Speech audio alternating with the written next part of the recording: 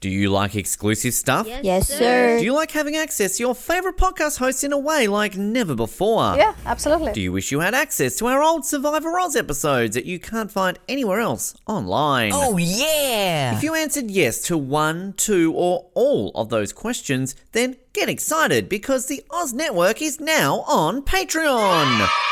That's right, your favourite podcast has jumped on the Patreon bandwagon to enable a better listening experience for you, our listener. For more details, simply head to www.patreon.com/Oz Network, where you can sign up for as little as $3 a month. It'll be the best decision you make since that last bad one you made.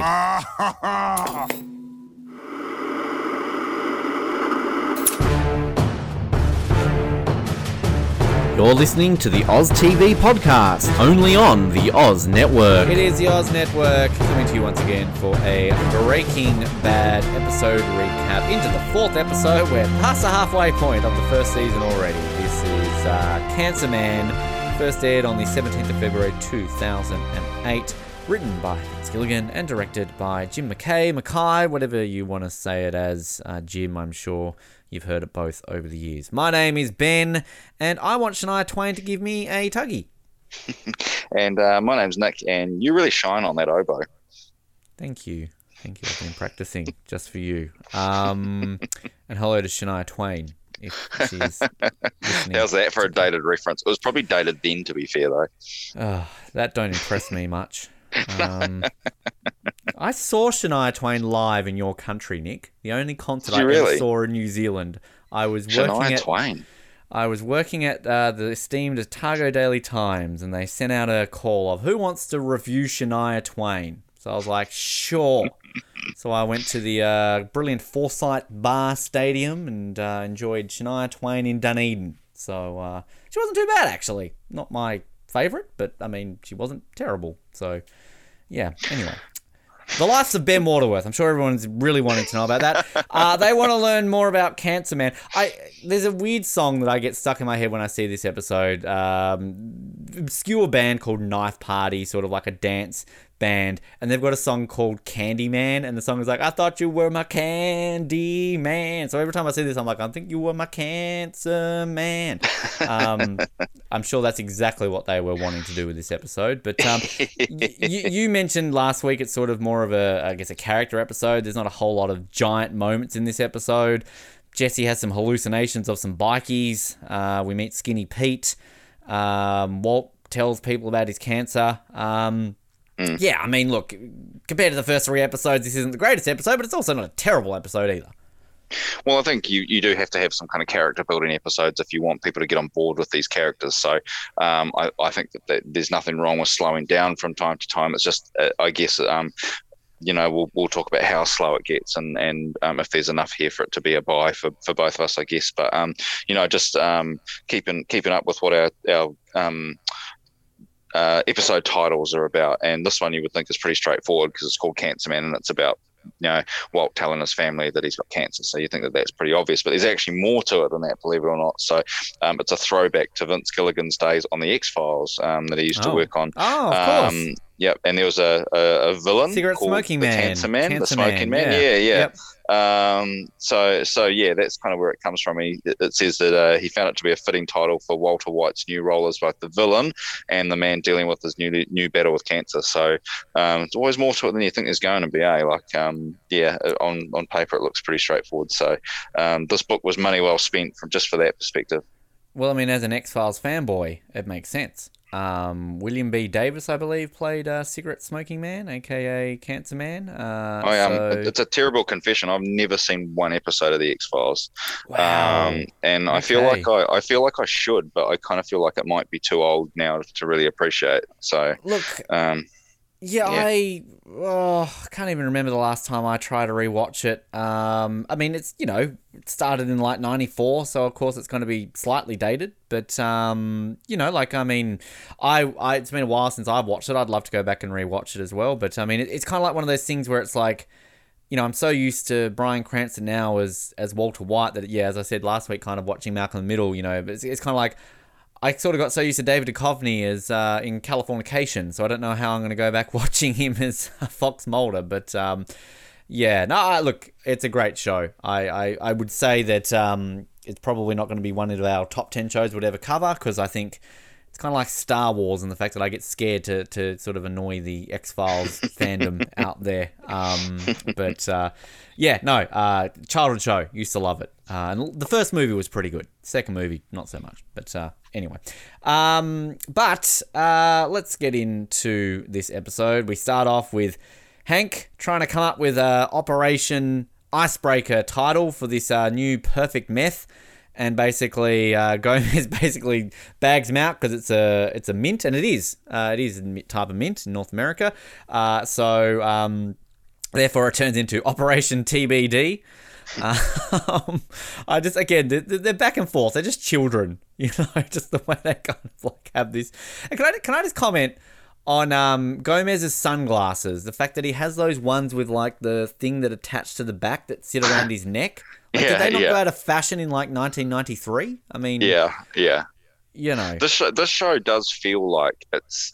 I know you get a few kind of like cell phones and things like that, but it does feel like it's maybe set 10 years earlier than it actually was. Like, I don't know what I'm basing that on. Maybe it's the cars that they use as well. The cars kind of feel a little bit older than maybe their time. And it does kind of feel like a lot of the stuff is like out of the 90s as opposed to the kind of mid to late noughties. Is it an Albuquerque thing? I don't know. I'm not being to Albuquerque, but because the whole time frame of this show is pretty tight, isn't it? Like, even when this show was like being filmed in like 2012, 2013, we're still meant to be set in like 2009, aren't we? So like they kind of keep it pretty tight from memory. I think if you think, you've got that scene in the first episode where it's his 50th birthday with the bacon, and then I think towards the end of the show we have a similar scene where he's playing with the 51. Bacon and it's his 52nd birthday, I think. Second, yeah. So I think it's two. I could be wrong about that, but I think it's over a 2-year period. I think we get a 51 and a 52. Yeah. So it's kind of set over kind of about 2 years. So because I know Better Call Saul is like 2002, 2003. So like you legitimately get a lot of, like, you talk about like cell phones. Like we get a whole thing around flip phones in that show and things like that, and they're pretty tight around the time frame of Better Call Saul. So but like that's always one of these ones that I forget, that kind of like doesn't sort of like each season isn't a new year, so to speak. So it's not Harry Potter. No, thankfully it's not Harry Potter. That would be a crossover, Harry Potter and Breaking Bad. Say my name. You're a wizard, Harry. I'm a what? Anyway, so basically this is Hank talking. So it's 99.1% pure meth that they've found, that their lab technicians are basically like, they couldn't even cook this stuff up this perfect. They've got new players in town. We've got Crazy 8 here, believed to be dead. And sort of he snitched out on his cousin as well. So basically look out. And I love that way when they're like going on about like, he's got extremely high skill set, and Albuquerque might have a new kingpin, and you kind of cut to Walter White shirtless with his like dad bod brushing his teeth, kind of just spitting into a sink. It's a cool little shot. I like sort of how they do that. And then after our opening titles, we've sort of got this image of like a burning piece of meat, and you've got Walt staring at it. So like, is this him, getting rid of Crazy 8's body? Is this kind of how he's doing it? But nope, he's cooking chicken, and Hank's going off at him for cooking chicken, burning it. We get this dinner table scene, like it's not breakfast for once, we've got dinner. So, keep track of the breakfast versus dinner. This is all a story basically about how Walter and Skylar met, Hank and Maria met, and kind of also you've got them flirting with Walter Jr., saying that he's a movie star, essentially. So, sure, but sort of this nice story about how Walt essentially would go into this diner every day and sort of see Skylar there each day and do a crossword puzzle, and that's how they met. And Skylar starts crying. She walks off, and they're like, what's wrong? She says, ask him. And Walt says that he's got cancer, and tells everyone. So that's the reveal. That's what he told Skylar last week, which, again, you said last week that you probably found out straight away, but did you have any inkling? Like, did you think that straight away he's going to say that he's got cancer? Because, I can't remember. I'd probably assume that was it, but it kept you guessing at least. Yeah, I think if you were to seriously think about it for a week, that's probably what you would have expected, as opposed to him telling her that he killed somebody or that he's making meth. Like that feels like the more natural thing in retrospect. But yeah, I think it probably would have kept people guessing enough to be interesting. So yeah, I think it's good. I actually really like that we kind of get a lot of these. This is maybe the first of quite a few of these scenes of, like this family out the back having a barbie or whatever it is, or around the pool. It becomes like a common place for these kind of conversations to happen, which I really like. It just, yeah, something about it I think feels cool. So yeah, I kind of like that these guys all feel like they have pretty natural chemistry. One of the things I was kind of interested with this scene is that like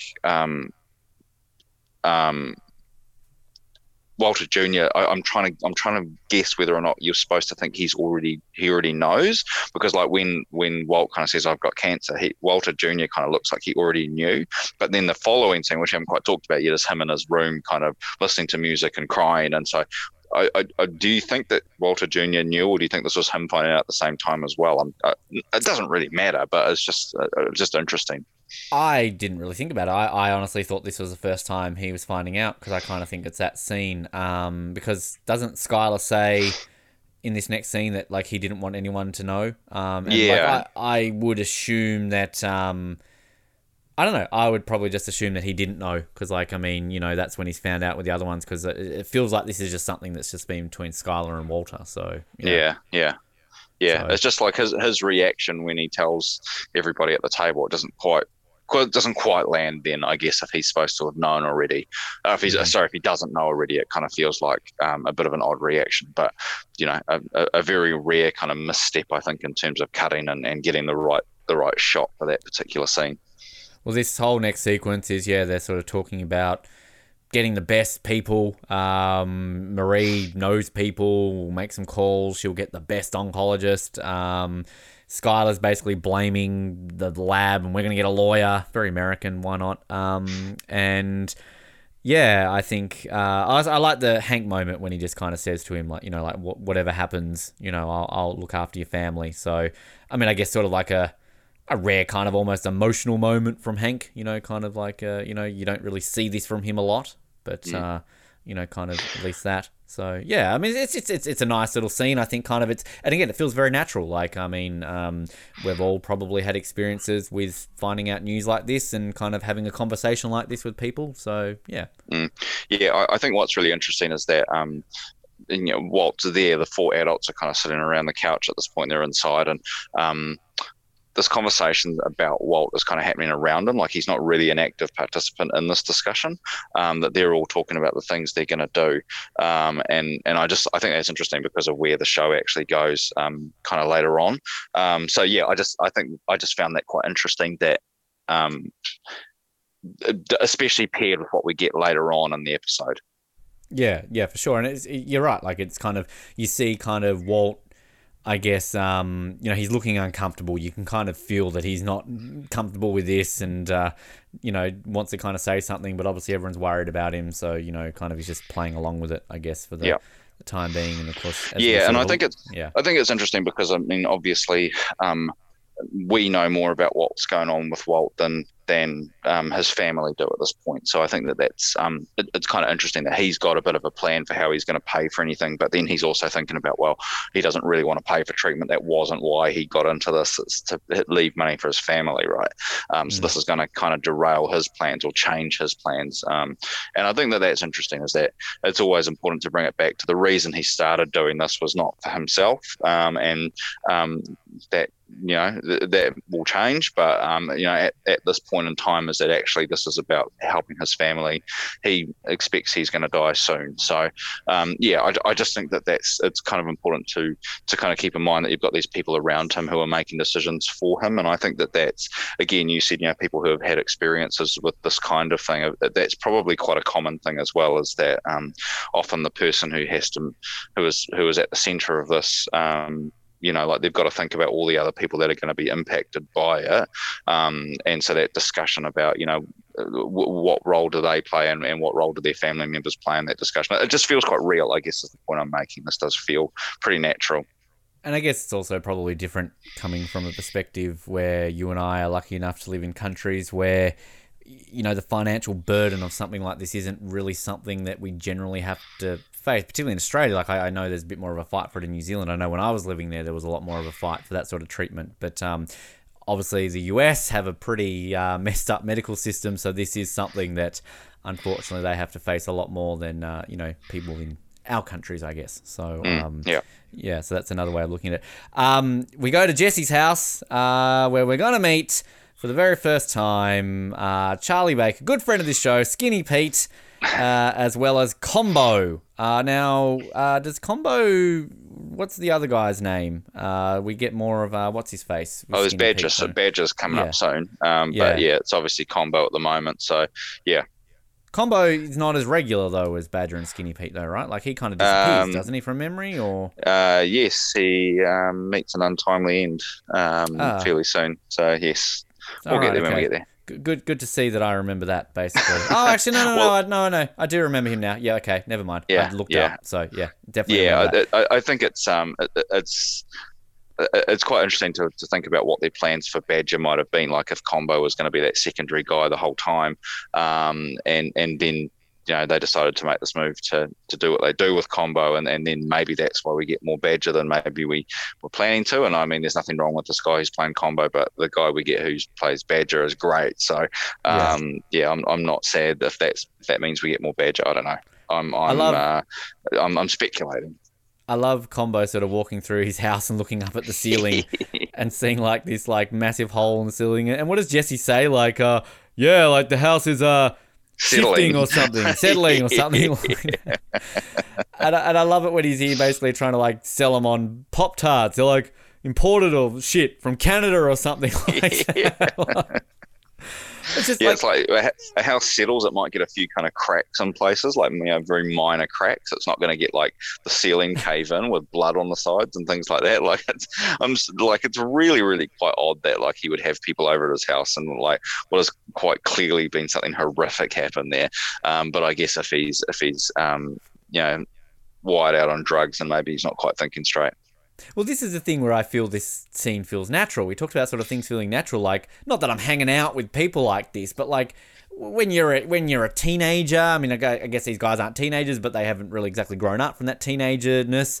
Kind of like when you're around certain people and they're just sort of chilled and relaxed and kind of they're just so nonchalant and whatever. They're not that intelligent. They will believe things, and then basically all they're around here at Jesse's house is to smoke meth and smoke dope. Like so, it's kind of, it feels almost very natural. But basically, Combo's all like, "Hey man, you got any crystal?" And Jesse starts talking up that he's cooked this mad batch, but he's going to give up on the stuff because he's been a little bit paranoid, so let's smoke some weed instead. And basically, Combo gets a bit personal, and he's like, "Oh, man, you don't have to lie to me," so they go to leave, and Jesse's saying that basically, no, he's joking, let's get high together, and then that leads to Jesse the next morning getting extra paranoid, thinking that people are after him, these two bikies with machetes knocking on his door. So he does a runner, jumps the fence and leaves, and we see that they're actually Mormons, which, I mean, let's be honest, I had the same reactions when Mormons knock on my door as well. So yeah, it's a funny one. It's it feels a little bit out of place. I think we'll put this down to another bit of like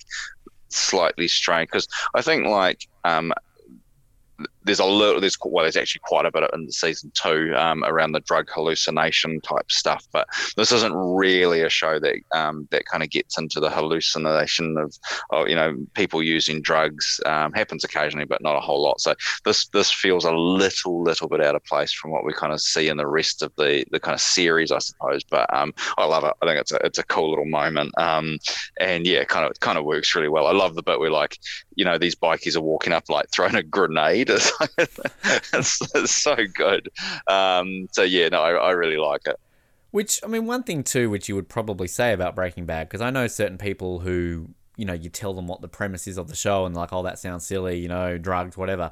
Like, I don't really think they ever go out of their way to glorify drugs in this show. Like, it's kind of like you talk about the hallucination things, which sort of, they occasionally show. But, I mean, even this scene here, it's grungy. You've just sort of got guys sitting around sort of a slacky apartment. Like, I mean, that's not appealing to me. I mean, I would argue, I know some people that probably is appealing to, but like at the point, it yeah, like it's kind of like it's not glorifying it in a way where it's like, oh man, this looks amazing. Because even then, like he's fucking tripping out right now, and he's seeing Mormons as like murderous bikies. So I mean who's going to be wanting him to be into that?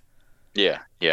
It's really interesting. Like it's just one of those kind of cool things that I think that they really always get the balance right about how they show drugs in the show, and I'll bring that up as we go along further in the show, because they definitely have scenes where, they show the ill effects of these guys are making drugs, and we get to see the other end of that, of people using those drugs in really bad ways, which I think is really, really good. So, but I always hate when shows kind of use drugs as kind of shorthand to, somebody's life is falling apart, so we show them on drugs. So I think what I do like about the show as well is that they do show the fact that lots of people use drugs recreationally, and it doesn't hurt them in any particular way. It's something they just do, and so it's actually not something that is really seen as good or bad. I think it's kind of right down the middle, and I really appreciate that. Certain hashtag Paul Matt on Nip Tuck with heroin. So. Well, I always go back to the good old Shortland Street thing, which we haven't mentioned Shortland Street for at least 3 episodes, but Kiwi's the New Zealand favourite soap opera, which is whenever somebody's life is falling apart, it's because they're suddenly taken up doing drugs, and I think that's probably a more soap opera-y thing than it is a standard drama TV show thing. But yeah, I hate it when they do it. So I'm glad that we kind of get the balance a little bit more right here, I think. Tell me this isn't your penis. Greatest cliffhanger in television history. just amazing. We need to do that episode just on the network for shits and giggles. Walt's in the bathroom dressing his wound, and basically he's got some sort of like glue here or something like that, and he's putting like antiseptic stuff on it, and he sees a drop of blood on his pants. So the chemistry teacher turning into a bit of a doctor here. But and Skylar's kind of banging on the door. Are you okay?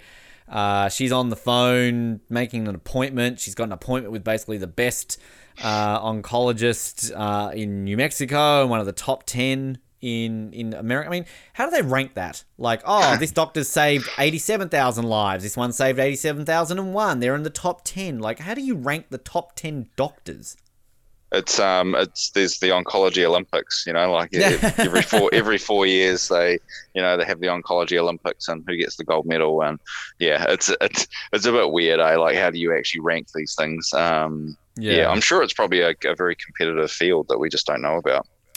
I mean, look, at the end of the day, I mean, I'm sure, somebody's better because of some reason, but, you're not going to go see Dr. Nick. Hi, everybody. Got something along those lines. She's got an appointment. It's going to cost $5,000. We're going to put it on the credit card and basically call your mom. We can borrow money from Hank. And this is where you're going back to that point where all of a sudden, like Walt's having to face these issues where money's going to be used for him, and he kind of mentions like, I'll use it from my pension. To which we are going to see him basically going to the air conditioner. Now, did I forget that they got money? When did they get money? So I think this was I think there was the very first batch they did. They got an amount. They sold it. Yeah, they sold that first batch. Yeah. So there is a little bit there, but not heaps. And we obviously get that first mention of his mother, as well as this other thing that gets talked about here. Do we ever meet her mum? No, I don't think so. I think this is one of those things. Like, I think his mother is kind of like a narrative device to kind of to really show his lack of caring and his ability to lie quite freely. I think she's more a narrative device than actually a character that we need to have on the show. So I think the show really benefits from having a reasonably small main cast, like even as the show goes on, it never balloons into a massive kind of cast of characters. And, I don't think I ever missed having Walt's mother on the show. It was never really necessary, I don't think. Yeah, no, I think you're right there. And I'm pretty sure this is, if it's not this scene, there's a scene after where he looks at the crib I mentioned last week, and you see the word Topeka on the family crib there. Right, so, okay, yeah. So just kind of a throwback to Crazy 8's story last week. But I love how like the air conditioner goes off when he loses like money, and then Walt Jr. comes in and is basically, and he's like, I thought we had mice, so I'm just looking. And Walt Jr.'s a bit like, I don't say he's odd in this episode because he's kind of like, like, what the hell's wrong with you? Like, why are you acting so weird? And then later on, he's just like, just fucking die. Like, I guess it's that emotional level, like, of how someone of his age would deal with this. And again, go back to my point, like, many of us have had to go through this, and you deal with it in your own way. Like, it's not like a linear progress of, oh, cool, you've got cancer, well, this is how we're going to deal with it. Like, he's obviously compartmentalizing it in his own way. So I think the thing I really like about the kind of Walt Jr. character as well is that I think it would be really easy to lean on him being disabled as being like this real plot device, and they don't really go down that road, but you always do get that underlying current that Walt Jr.'s life is hard, and he gets frustrated at Walt Senior, at his dad, when he suspects he's not trying as hard as he could be, because Walt Jr.'s got this thing that he can't just opt out of, like it's something that he's going to have for his life. They can't just fight it and get rid of it. I think it's just a really interesting way of kind of framing Walt and his struggle is through his son, who's got this going to have a lifelong struggle with disability. So I really like how they do that. Was that, again, I haven't really sort of gone into a lot of, making ofs or seeing interviews with Vince Gilligan, all that sort of stuff. But, I mean, was that always kind of the plan to get RJ Mitte and sort of like write a character with a condition? Or did they kind of then cast RJ Mitte and think, well, this would be a good plot device? I mean, are you aware of the plan? No, I don't. I don't entirely know that, and I'm sure we can probably find that out and come back the next time we talk about him in future episodes and maybe fill in that blank. But for me, I think it kind of probably, if I was going to take a guess off the top of my head, is that I think it's all about framing Walt as this Walt Senior as this kind of sympathetic character.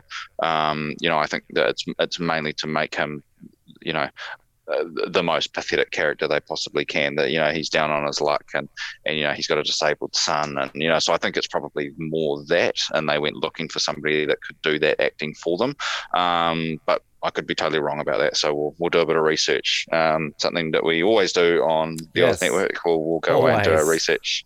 We won't forget that at all. Walt basically is going to drive to the bank, again, Mesa Verde, connections there that we'll get a lot more of, particularly when it comes to Better Call Saul, but sort of on the way, this cop car's like driving. I sort of like these paranoid moments, he's like, no, kind of like pulls over, and clearly the cop's not after him, but again, like, let's be honest, if you're Walt, you're going to be feeling this way, you've kind of murdered someone, you've gotten all this, I mean, we saw it in the very first episode, he was literally about to kill himself through the guilt, so, there's that. We meet Ken. Ken wins, steals his spot at this bank. Now, look, I feel a bit weird saying this because I have now can officially say in my life I've owned a BMW, but I only owned it for about a month, so I guess really now I can go back to bagging out BMWs. So typical BMW driver. And then like it's kind of weird, this setup, because like I think I remember watching this, like, where are they going with this? Like, I mean, is this like Dexter bringing up again 2 weeks in a row? Like, is he just going to kill this guy because he's evil? Because like we're in this bank and basically we've just got this douche nozzle on his Bluetooth, and then basically checking out some woman and talking about deals and this, that, and everything else, and basically Walt's just depositing money to an oncology place. So, and he's just sort of, Walt's death staring this guy the whole time. So, yeah, I don't know if you remember watching this for the first time going like, well, like, where are they going with this? Like, what's happening? But obviously it pays off by the end of the episode. Yeah, I think it's just that whole thing of making Walt seem like a sympathetic character again, that you want to hate this Ken guy. So, what happens to him at the end of this episode, you're happy about it, I suppose. It's an interesting one. It's kind of like somebody that kind of and this guy kind of pops up on Better Call Saul at some point as well, I think. They have like a callback to him because he never shows up again on Breaking Bad after this. He's kind of one and done with this, I think. I could be wrong about that, but I'm pretty sure it's just the one episode. Does. Yeah, no, I'm pretty sure he does, yeah. It's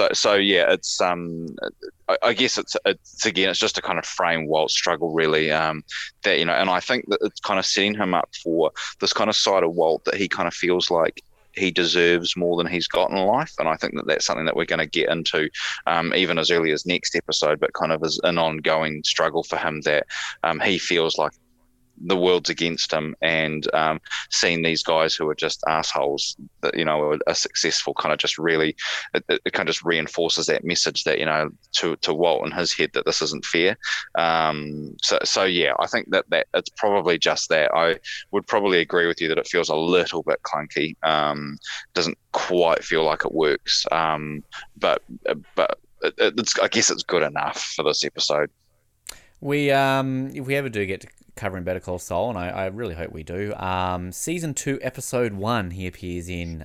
He is conned by Jimmy and Kim into buying them shots of expensive tequila. So that's right. Yeah. So there you go. But yeah, so we'll just keep an eye on Ken. He'll come back. Speaking of things that kind of feel weird, we're now all of a sudden in some really proper home. We've got really proper people talking to some proper little kid in a vest and eating dinner about oboes and science awards and all this kind of stuff. Kind of it. Yeah, and like I remember when I rewatched this, I'm going like, are these Jesse's parents? Like I feel these are Jesse's parents. Your opening line was about shining on the oboe. What does he say? Like, you have real talent, and I'm not just saying that.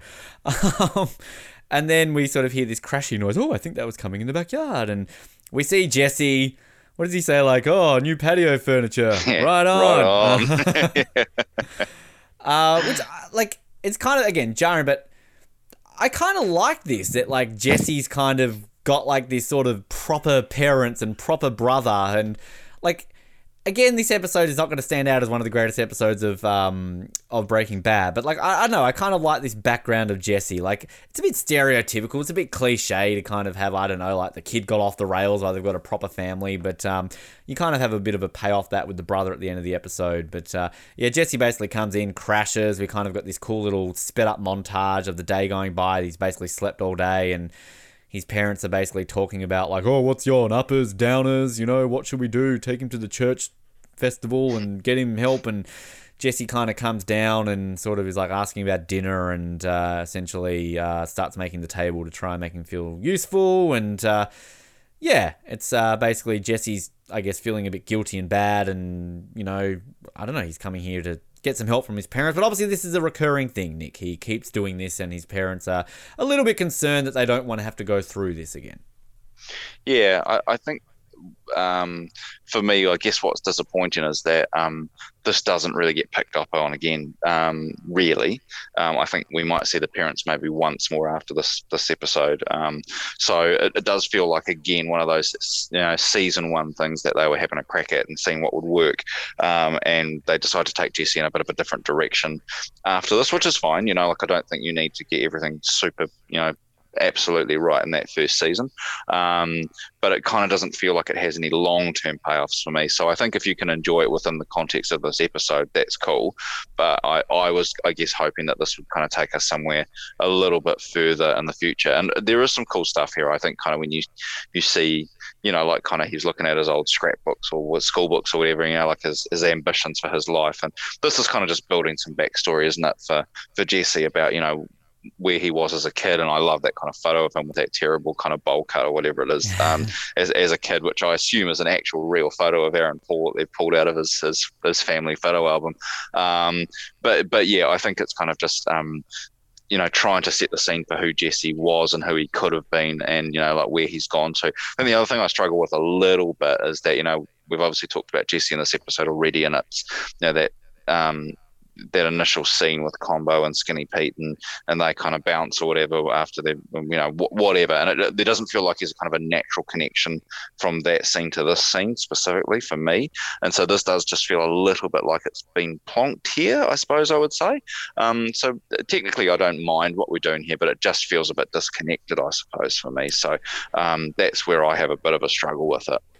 Yeah, I can see it. Like, yeah, if it doesn't go anywhere, sure, I see it. But I don't know, like, we get sort of at least one little glimpse into Jesse's background, I guess. Yeah, they do come back at some point. I'm pretty sure I remember his parents coming back at some... Yeah, I'm pretty sure there's at least one more, but they're not kind of recurring characters.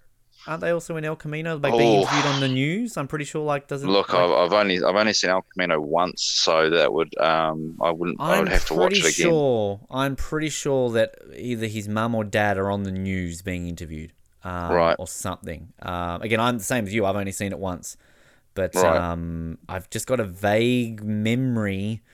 I'm looking here on Breaking Bad Wikipedia. But that says appearance in El Camino. It's got yes for both of them. So So they are in there somewhere. But Adam and Diane Pinkman are their names. If you are playing at home, I may as well look. I'll just wrap up the Jesse stuff here because there's not a whole lot more to go through. Really, you kind of covered it. I think a lot of it there. Like he goes through a scrapbook eventually, sees future ambitions. We get this drawing of like why Mr. White likes science, and he's basically getting fucking a beaker or something like that. He has this little moment with his brother where basically his brother's like won all the... I hate kids like this. Like, won all these awards, and he's got the most generic soccer picture on the wall. Like, he doesn't have Manchester United on the wall or something like that. He's just got like a stock image from the school. And then basically we find out that his brother thinks that he's the favourite because, like, they're all he ever talks about, which, I mean, I guess makes sense. Like, what's Jesse up to? We haven't heard from him in a while, blah, blah, blah. But, like, this obnoxious little shit of a kid who, basically, we're going to find out. I mean, I know there's a Jesse scene with Walt, but we'll cover that separately. But the cleaner finds a joint in Jesse's fake flower in his room. And there was a scene with his parents where his parents said they can't do this again. Basically, they're basically going to kick him out, and then they blame him for this joint. And we leave, and I think I remember this. I think rewatching this episode, I'm like, it's not his, it's the brother's. So like, we find out that his little perfect brother has got a joint, and Jesse's covered for him. And his brother wants the joint back, and Jesse just destroys it. What does he say? Like, it's skunk weed anyway, or something like that. Well, I think the other thing that it's telling us is that, at his heart, that he's a good guy, and I think that's the thing that we have to play this kind of quite delicate game with Jesse's character, and that you always want to feel sympathetic for him. I think if you push it too far and he just seems like a bit of a loser and a jerk, then that doesn't help the show. You always need to, because I mean, I'm sure plenty of people would argue that Jesse's actually the heart of the show as opposed to Walt's struggle, and I think that becomes more true as the show goes on. But at the moment, I think Jesse's seen as this bit of a loser druggie, and you need to feel like he actually does care about people. He cares about his brother, and he's a good guy at the end of the day. And I think that's probably the important thing that this is trying to tell us, is that regardless of what you think of this guy, at his heart, he's a good guy.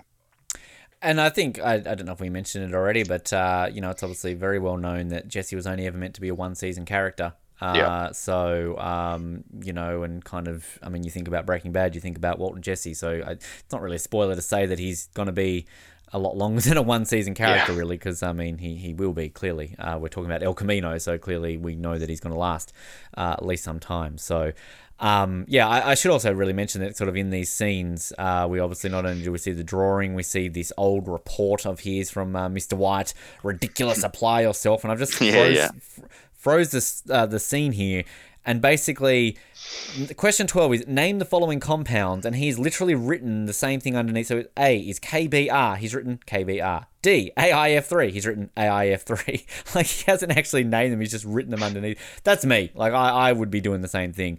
So it's kind of like a nice little moment where he kind of, sort of like, looks back and that. But then we've got what's his face calling up Jesse here, and he's basically like, hey man, we've got people in town wanting to party, you got any more of that meth? It was amazing. Like, I can set you up with somebody who can hook you up with this, which is obviously going to be quite a significant character very soon.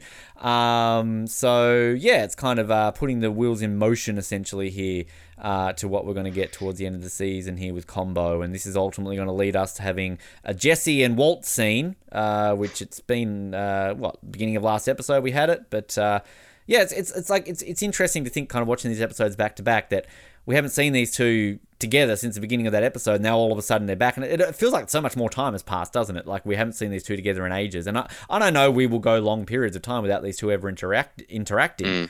But I don't know, like, it feels like it's been longer, and then it almost feels like a very poignant moment when these two all of a sudden are brought back to each other, and it's still only the 4th episode.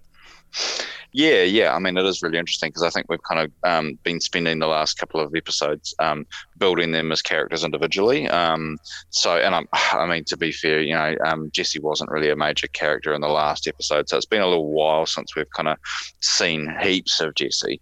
They've been developing as individual characters for a couple of episodes here, and then we're going to kind of get back to them working together. And I think what's really great about this is that it takes quite a while for these two to get on the same page. As like it might be, Walt that wants to do the cooking, and then Jesse's out, and then vice versa.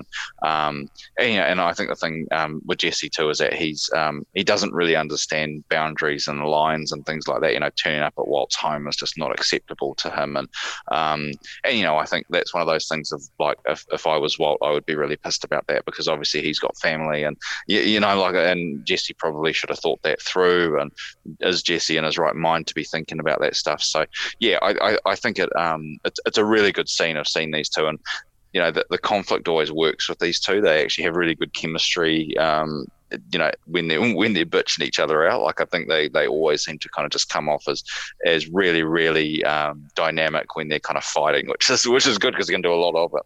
Yeah, no, I definitely agree. Before we get to that scene, I'll say there's one scene I missed over, which was Walter Jr. basically waiting for Walt at school. Just basically, I guess, wants a ride home with him, doesn't catch the bus. And what does Walt say when he says, like, things always have a way of working themselves out, or things just working themselves out? So kind of just, it's a nice little subtle scene, nothing really to talk about there. But yeah, Walt's basically found the money, the extra money that had gone up the air conditioner. And yeah, Jesse shows up. One thing I want to say about the wardrobe is, like, going back to what I was saying before at the beginning of this episode, how you kind of feels a bit realistic. This is what these type of people would be doing, hanging around a place. Like, Jesse's just got this wardrobe, which is just, I think we all know people who just dress like this and who are that type of person. Like, I'm not saying they're necessarily druggies, but like, I mean, I went to high school with a bunch of people who just dress like this and just wore like baggy sort of, whatever, and just didn't give a shit about their appearance. And maybe they were on drugs, I don't know. But they do a very good job with selling this guy as just kind of like a slacker and just like, somebody like that. So yeah, I do like this scene. I think it's one of those things of like, like the show is acclaimed for lots of reasons, and sometimes it's the things that you kind of forget about. Like, we talked a little bit about kind of music and sound choices last week, and a little bit about like kind of makeup and things like that. But costume's another thing too that's really big. Jesse, you're right, he always kind of looks on point for the character that they're portraying, but so does Walt. They kind of always get the kind of fashion sense for this guy. He's supposed to be kind of a stuffy chemistry teacher. He always looks right, and we never get to a point where he becomes kind of like Scarface, where he's dressing up in suits, and like he never really gets to that. He always feels in character, and I think that characters that come in later on, I think that holds true for them as well. So yeah, I guess for me it's those little details about the show that make it great. It would have been a good show without all those things, but it's that extra attention to detail and getting everything just spot on that really makes it a standout show. Yeah, no, absolutely agree. And this is a great scene. So as you said, kind of Jesse showing up, shouldn't be showing up. Does he say like, oh, waiting for the ball buster to leave or something like that? Walt thinks he's wearing a wire.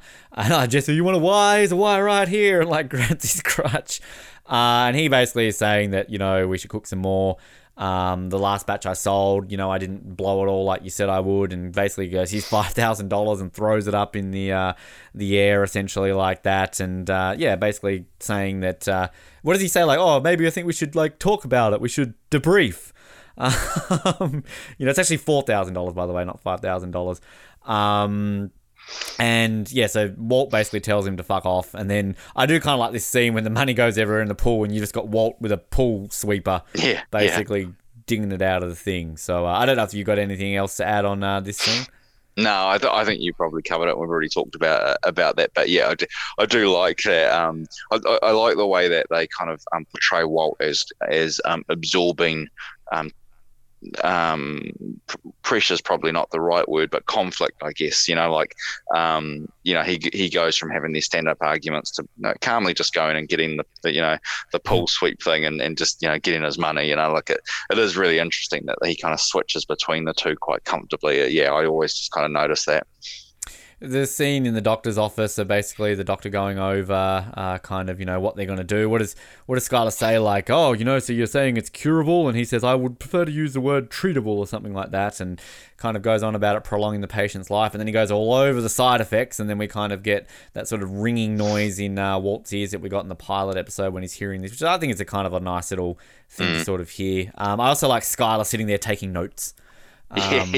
You know, kind of just, I just weirdly like that scene. But again, it's a simple little scene going over the side effects of things. But yeah, I mean, I don't know, like you kind of get that vision there of Walt again, where it's kind of just like, fuck, like I have to deal with all this, you know, for what? You know, like the quality of, which is going to be a big thing next week, obviously, the quality of life versus the quantity of life. Yeah. And I think one thing that I kind of think about when we talked a little bit at the start is, you know, these are things that are happening to Walt, you know, not by Walt. It's that old Jeff Kent quote from Survivor about people make things happen or they watch things happen. And I guess at the moment, you know, Walt's watching things happen to him as opposed to making things happen. And part of his metamorphosis is that he's going to start making things happen.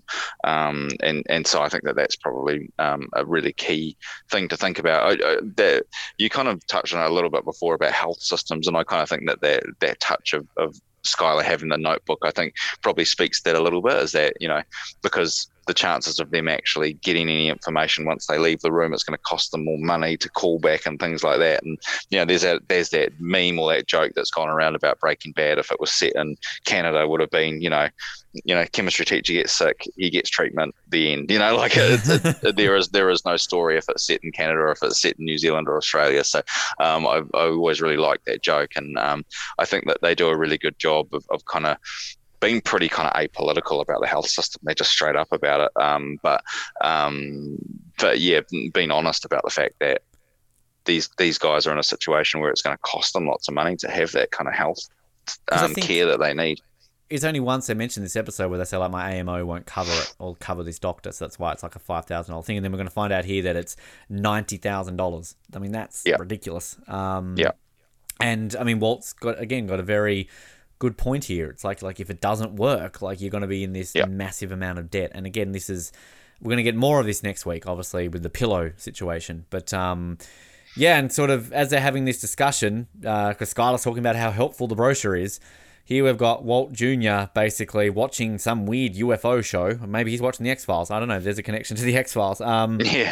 But we kind of got this... again, I don't know if this... I'm assuming this would be censored on the... Is this one you were talking about last week with the over the censor? Because he basically turns around here and Walt goes, well, why don't you just fucking die already?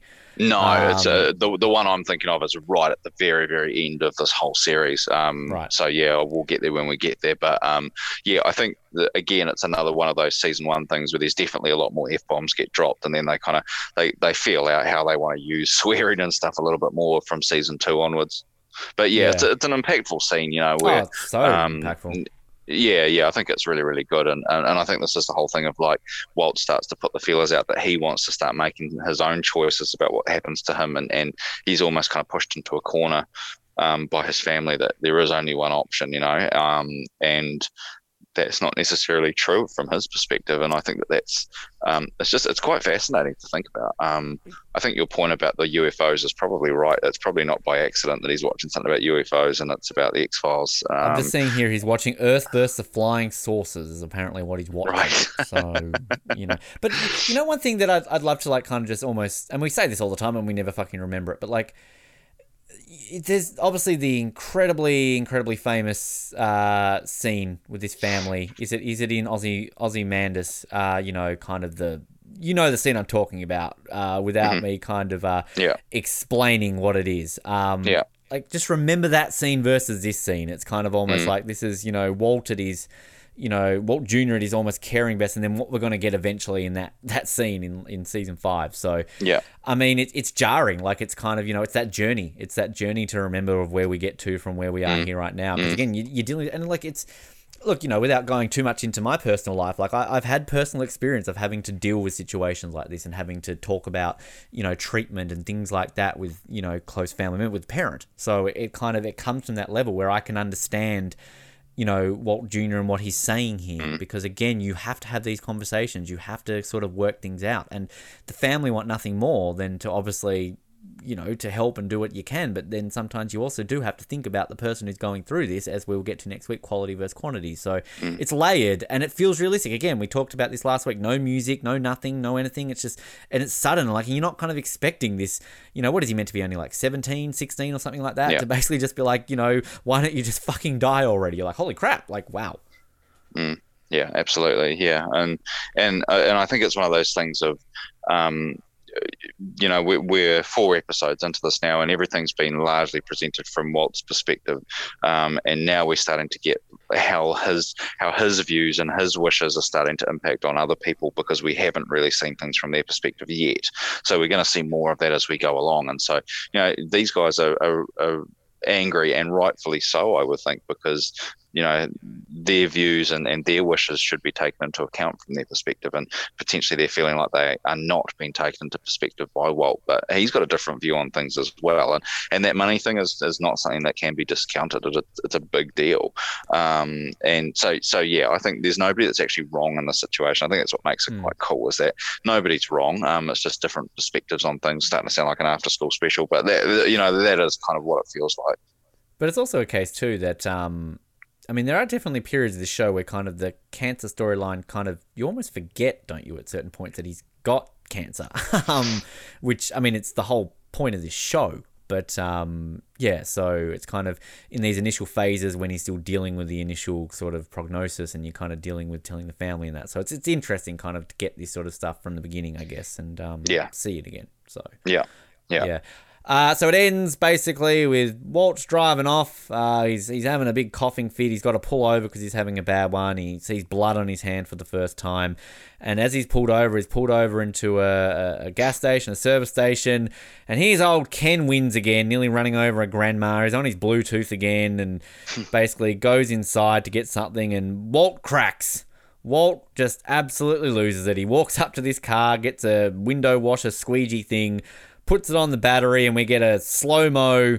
What is that? Is it Team America or South Park or something like that, where they've got that song like "Never Look Back to an Explosion Makes You So Cool." So it's kind of, you've got that scene, which obviously we've got some more famous ones to come, but and he just drives. I've got to ask the obvious here, to not take away from the badassness of this scene. I mean, are there not security cameras here? Are there not some sort of vision here? Did the little old lady in the car not see Walt put a squeegee? I mean, the fire crews are gonna open the bonnet and goes, "Oh, well, here's your problem. Someone's put a squeegee on your battery." I mean, again, not to take away from the awesomeness of this scene, because it's kind of like Walt realizing, going back to your point there about, some people watch things, some people do things. So he's standing up. He's being a badass. I mean, you might argue this is Walt's first badass scene. I know we murdered someone last week. I think it probably, like one of the most memorable scenes from this whole season is going to come towards the end, actually. But and that it's kind of a bit of a mirror image of this, that actually he's doing things in broad daylight because he's almost invisible to people. Like, he's such a nobody that he's almost like a ghost, that he can just do these things. And I guess that's probably one of the points that's been trying to make here, is that, if he was anybody else, people would notice him, but he's so unnoticed in the world that he can go around and do these things, and nobody's going to notice it. And that kind of speaks to that bigger point of why Hank doesn't really kind of figure out what's going on a bit sooner. So yeah, I think there are definitely holes you can fill with this, because I think if you were actually doing this in real life, you would probably put the squeegee thing, and then you would run for the hills so that you're not on the scene at all. But that wouldn't be nearly as fun as the kind of Iron Man type walking away as it explodes one. So yeah, I think it's absolutely more fun the way we see it, but it's probably not entirely realistic. But to me, it feels realistic enough to not question it too much, I guess. Is this one of the things they did on Mythbusters, putting a squeegee on a battery to see if it blows up? And not that I saw, but I was kind of watching some, I wouldn't say pirated, but it had obviously been chopped up and put on YouTube. So there were probably bits of the episode that I missed it might have been on there. The other one they did was, if you could blow up the scene I was just talking about, where he goes in a few episodes time and uses I can't remember what the thing is now, but it blows up the whole building. So yeah, we'll get to that. I mean, that'd be one of those cool scenes to film, I can imagine. I'd love to see the making of this episode, because this is a one take thing. I'm sure that it's kind of like, okay guys, we've got all this explosive in this BMW. Brian, just hold it together. We can only do this in one shot. And I mean, again, like you can imagine as an actor, like you're gonna sort of jump when something explodes. So you've got to like try and tell yourself like, do not jump. You're cool. Like, but he doesn't. Yeah, he doesn't jump at all, which is really cool. Yeah, and I mean, again, having said that previously, like again, I don't know how I can say this, having technically owned a BMW now in my life, but I mean that's generally what you should do with a BMW anyway, just dial up. So I feel like I can say that now. But yeah, I mean, and we kind of this song at the end is kind of like some old like Funky Town song. I don't know what it is. It's probably if I see here, it will tell me somewhere on this Breaking Bad wiki. But I mean, I've got the soundtrack for this. I think I've got a couple of them actually, and like a lot of the music is kind of this style of music. You know, it's kind of like almost like a Motown sound or something like that. So yeah, I don't know if you own the soundtrack or. The music for the show is very niche, I would say. Like, it's not one that where you're going to hear like the Rolling Stones every other week or something like that. They are all very, very niche songs that you will only have heard on Breaking Bad for the most part. There might be one or two that you recognise, but largely speaking, their songs are, I think, from Vince Gilligan's kind of personal collection or something like that. I believe it's Didn't I by Darondo. So I've got 3 songs here that are featured in this episode, but it looks like that is probably the one there. So you've got your book this week, but I'm just going to look quickly here at the trivia. We've basically gone through most of this. I think the car is a 1996 BMW 318 Cabrio. You've already gone over the Cancer Man reference.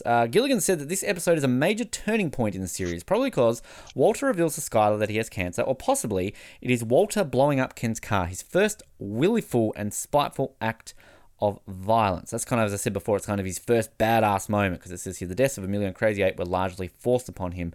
And so it's got here, there may be foreshadowing reference to Saul Goodman in this episode. When Ken exits his car, he mentions having the best freaking attorney who has this little team of ninjas. Both could be referring to Saul, since he has proven himself to be a very competent lawyer, often getting Walt, Jesse, and others out of legal trouble. He's also willing to use violence, as seen by the hiring of Mike Ehrmantraut.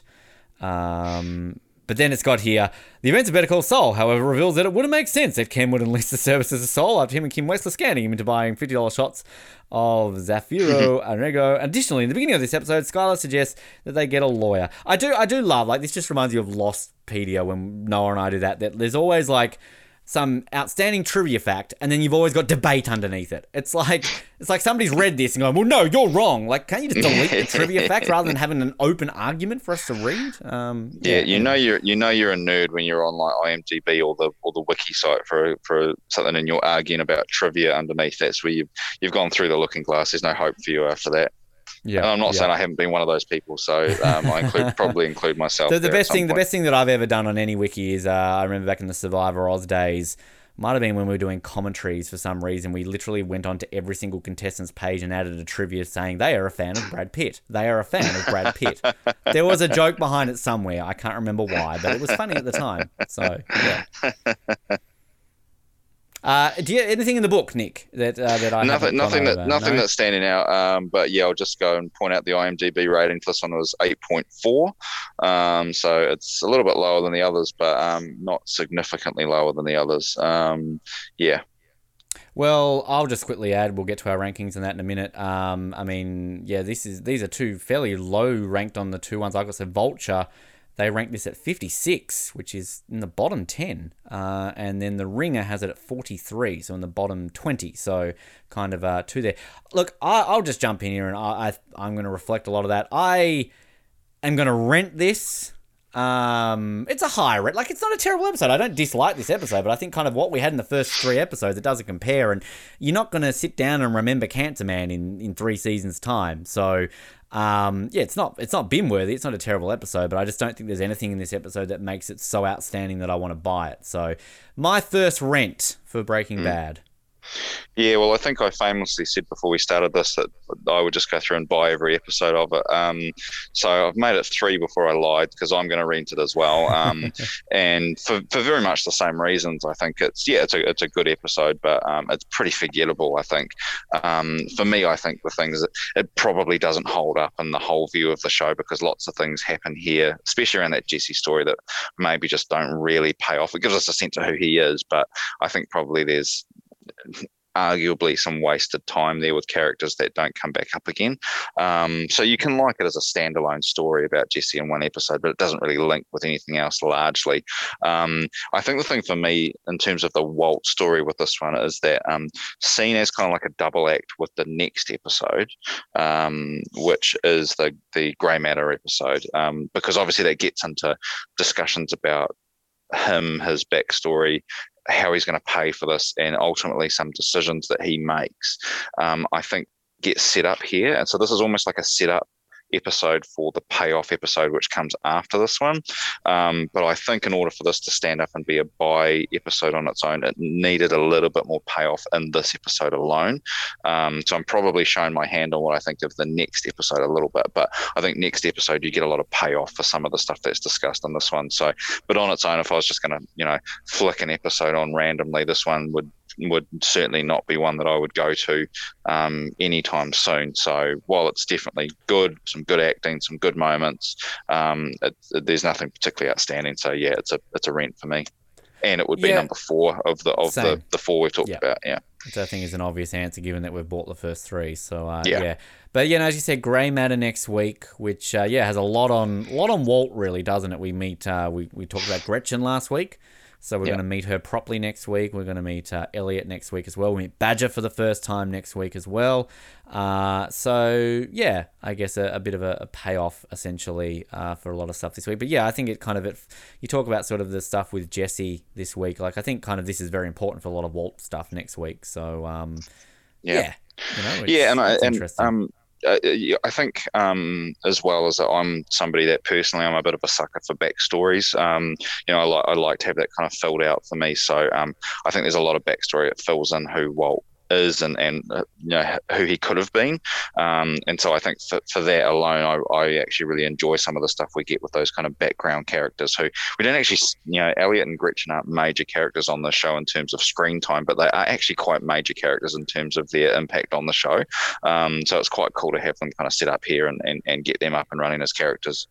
And I also think too, like, they're these, I like characters like this where you're really not sure if you're meant to like them or not. Like, as in, like, you feel like you should, but then I guess if you kind of dig deep down into, like, their backstory and what we're going to learn, like, you really should hate these guys. It's kind of... And I love that in the finale episode we'll get, like, when we get there. Like, I love kind of what happens with them. So, interesting thing next week, too, is that...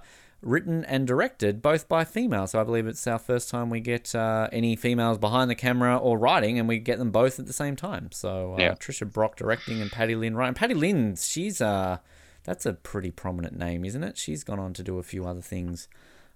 She's written Desperate Housewives, Friends. That name sounds very familiar to me. So anyway, so that's next week. Anything else to add, Nicholas, before we wrap things up? No, I think that's all. I think we've given this a good shake. So yeah, looking forward to moving on to Grey Matter next week. Indeed, as always, you'll hear all the things to do at the end of this episode, like and all that kind of fun stuff, Patreon. And as I mentioned, usually we've got 24 covering as well. So if you're into some more TV stuff, then hit that up, and other episodes too coming out when they come out. But until we next speak again, my name is Ben, and hell yeah, Sunday Night Bowl, yo! And my name's Nick, and speaking to the mic, bitch. Thanks for downloading this episode of the Oz Network.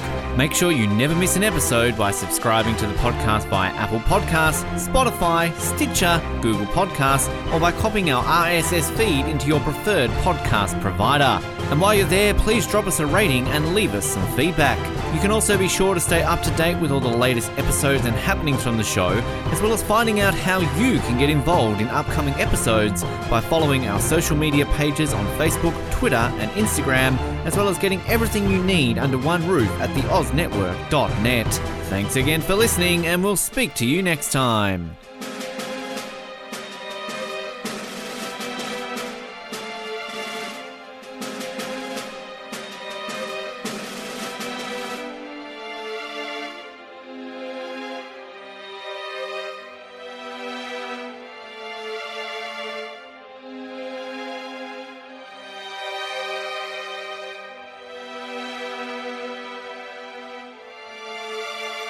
Do you like exclusive stuff? Yes, sir. Do you like having access to your favourite podcast hosts in a way like never before? Yeah, absolutely. Do you wish you had access to our old Survivor Oz episodes that you can't find anywhere else online? Oh, yeah! If you answered yes to 1, 2, or all of those questions, then get excited because the Oz Network is now on Patreon. That's right, your favourite podcast has jumped on the Patreon bandwagon to enable a better listening experience for you, our listener. For more details, simply head to www.patreon.com/Oz Network, where you can sign up for as little as $3 a month. It'll be the best decision you make since that last bad one you made.